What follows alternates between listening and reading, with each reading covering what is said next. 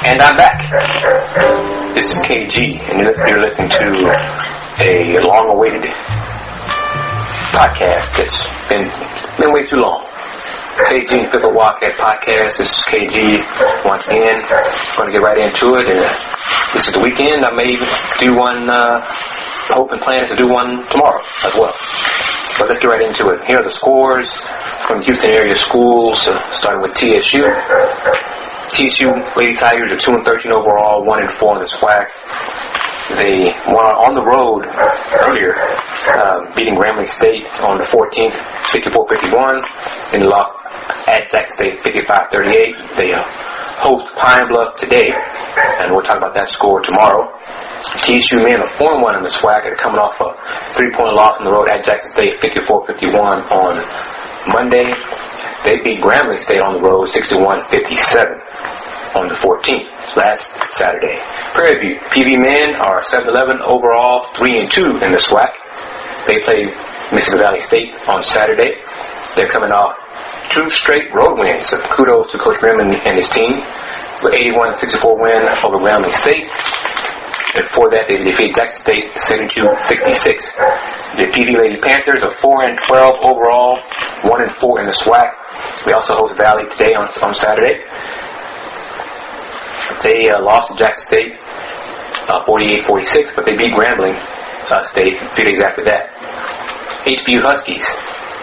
The women are 1-16 overall. They got their victory on 10th of January. It's the first win of the season, the only win of the season. 87-70 over Houston Tillotson. Then they stepped in conference play, Great West Conference play, and they lost on the 19th to NJIT 69-52. They host Chicago State Saturday night at Sharp Gym at 7 p.m.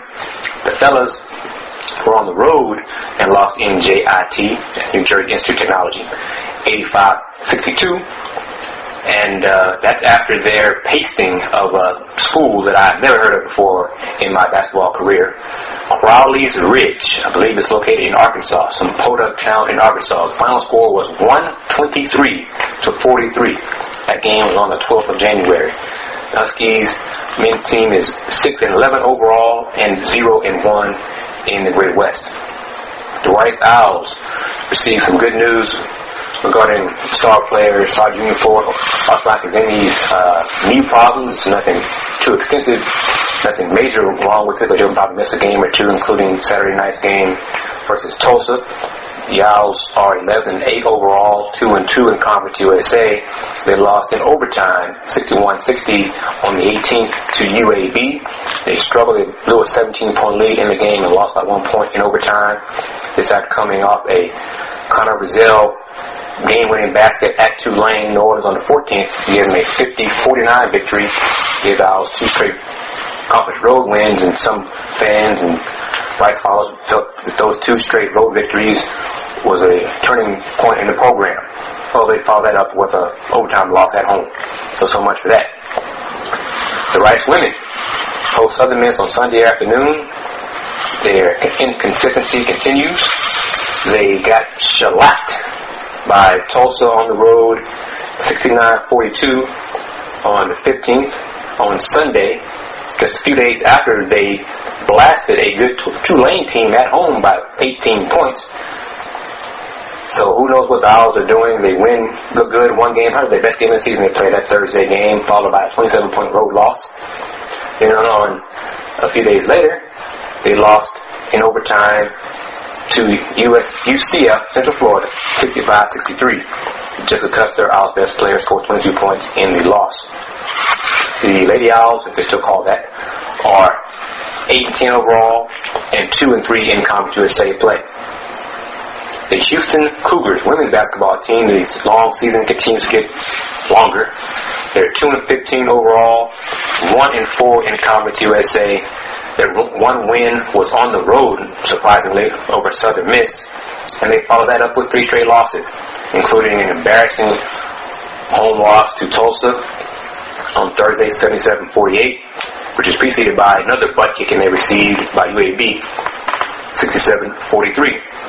The Cougars women's team is on the road in El Paso, and they will play the Miners on Sunday. championship at 2 p.m., I believe. That's going to be another loss for them. Miners are better than them. Miners, I believe, are in first place in Conference USA and may still be undefeated in the league. Another disappointing Houston area team is the Houston Cougars men's team, who is 9-9 overall and 1-4 in Conference USA, and they've lost 4 straight conference games. They host a also poor basketball team Saturday night at Hawkins in East Carolina, just at 7 p.m. The Cougars' most recent 2 losses were a 70-54 road loss at SMU, which is preceded by an embarrassingly weak effort last Saturday at home inside Hawkins Pavilion when the Memphis Tigers laid the wood on the Cougars in front of the largest crowd of the season so far, which will probably be for the rest of the year. Memphis won 89-55. That is correct. 89-55.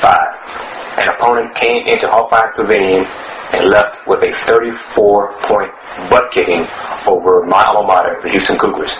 Elvin Hayes, the legendary basketball player in Cougar lore and NBA basketball, is one of the radio announcers for Cougar games, called the sorry performance an embarrassment.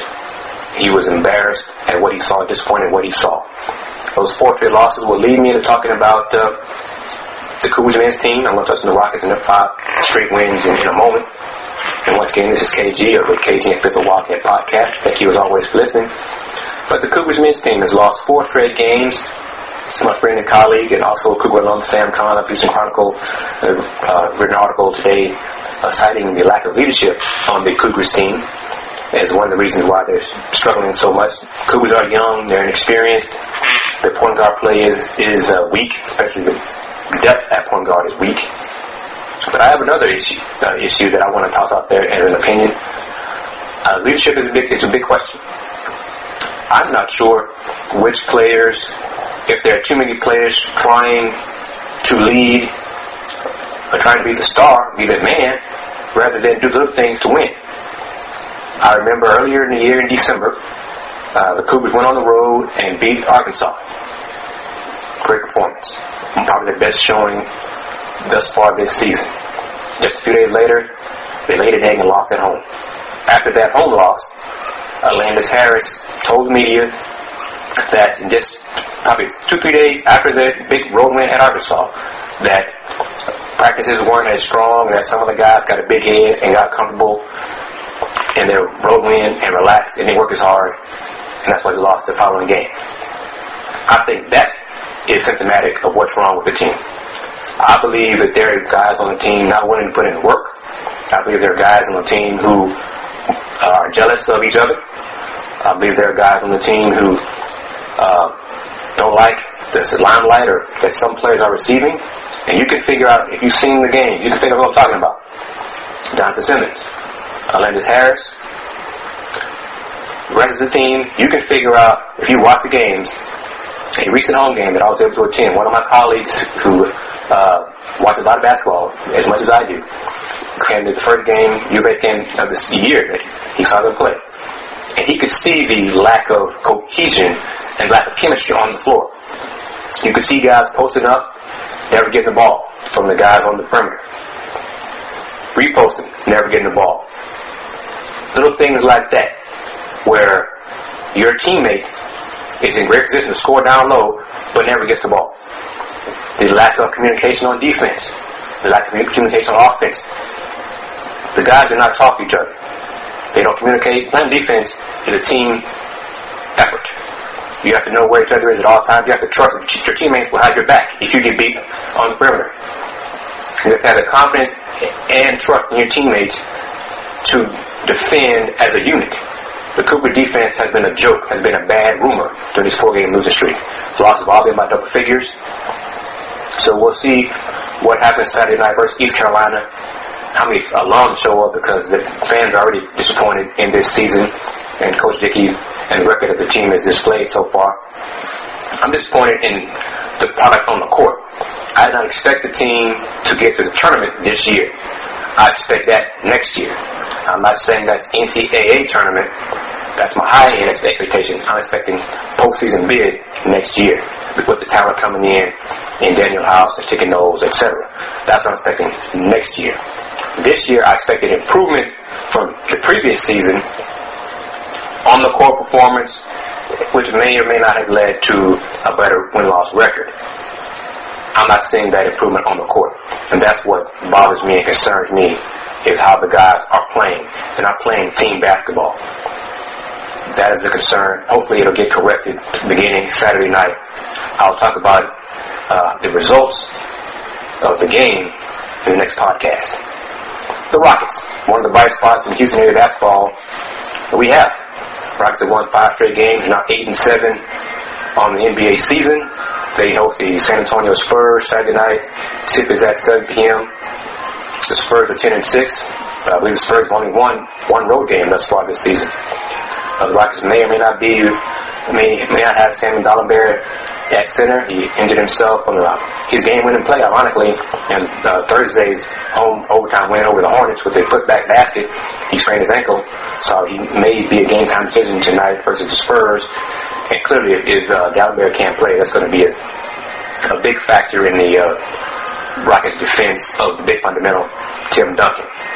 Without him, you'll have to see probably more of Jordan Hill, Luis Scola, Patrick Patterson, guys like that trying to defend Duncan in the post, which may free up other matchup disadvantages for the Rockets in trying to defend the Spurs, as the Spurs are trying to continue playing winning ball without star players Manu Ginobili. But overall, Rockets have played pretty well these last 5 games. I think the schedule has caught up to a lot of the teams. The performances, you've seen low scores throughout the league. You've seen poor shooting numbers throughout the league. The guys are tired. The travel, I think, is wearing on some of the guys. But also, the players are not doing fundamental things well. The defense is lacking. The ball movement is lacking. The player movement is lacking. So, there's a lot of different factors as why scores are so low throughout the league. For example, the Boston Celtics Friday night only scored 71, 72 points against the woeful Phoenix Suns defense. The Suns are one of the worst defensive teams in the entire NBA, and the Celtics only scored 70-something points in a home loss, I believe. So things like that are throughout the league. And my sorry, woeful Pistons with their 2 or 3 wins and 12 losses, I think it is now. I think they're 3-12, 3-13. They are just collecting ping pong balls, and I'm fine with that considering the tremendous amount of talent coming forward in the NBA draft 2012. But there's so many different things I want to talk about that I'll probably talk about in the next podcast. But one of the things I had been asked recently in an email, and I'd like to probably get more fan interaction throughout this year. I'm not sure of the schedule, how we're going to do things. I may do things Saturday, Sunday podcast, or may do different things based on schedule. One of the things is, what is wrong with the Houston Cougars women's team? They're not very good. Talent is not there. The Cougars only have 8 healthy players right now. They have 6 players injured or transferring, sitting out this season. So that in Thursday's home loss to Tulsa, they had 8 healthy players and almost as many players not dressed, not in play uniforms, and in number 6. So clearly, you don't have the bodies to get things done in practice. That's going to impact practice as well as impact how you do in games. That's part of the issue. The bigger issue is not a lot of talent. These players just aren't very talented. I'm just tell like it is. The players of the teams are trying. They try hard. They don't have basketball acumen. The collective basketball IQ of the squad is not very good. Hopefully that'll be remedied with incoming class coming in, with star players like Jessica Palmer, Taylor and Tyler Gilbert, Alicia Smith. Those young ladies are highly touted high school seniors. Hopefully they will help turn the program around and return the Cougars to winning basketball in 2012-2013 season, and definitely when the U of H enters the Big East play for the 13-14 season. I want to also let everyone know that I have been invited to participate for the second time in February's NCAA mock selection. 2010, I believe. It was my first time with a Wildcat was also involved. Each year, recently, the NCAA has invited coaches, sports information directors, and members of media to participate and get a behind-the-scenes look at how the bracket is put together for the NCAA tournament. And I am talking about, in this case, women's college basketball. This will be my second time going and being in Indianapolis at the NCAA headquarters. I'm looking forward to it.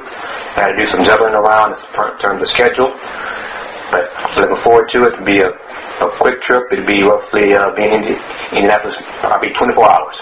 Come back, see how things go. We'll give our take on who we think are the top teams who deserve to be in the tournament, and then we'll spend time going through the NCAA's procedures, brackets and procedures and principles of who deserves to be number one seed overall, which will be Baylor, whatever. I think we'll agree on that, on Lady Bears.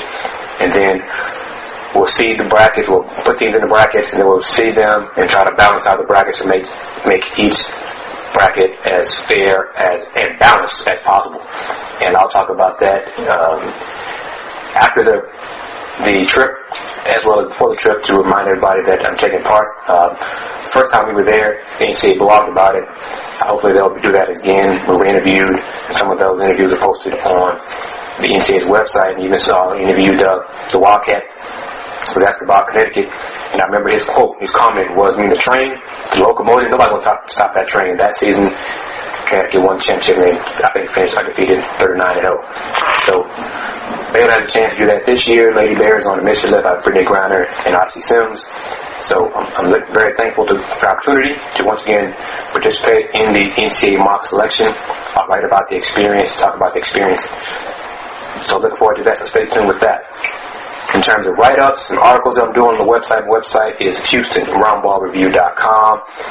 The blogs are still up there.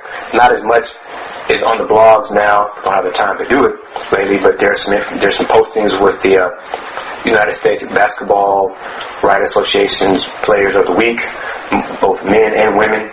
This is the first year because I'm a member of the USBWA, we have voted for or announced Women's Basketball Players of the Week. Men's award has been around.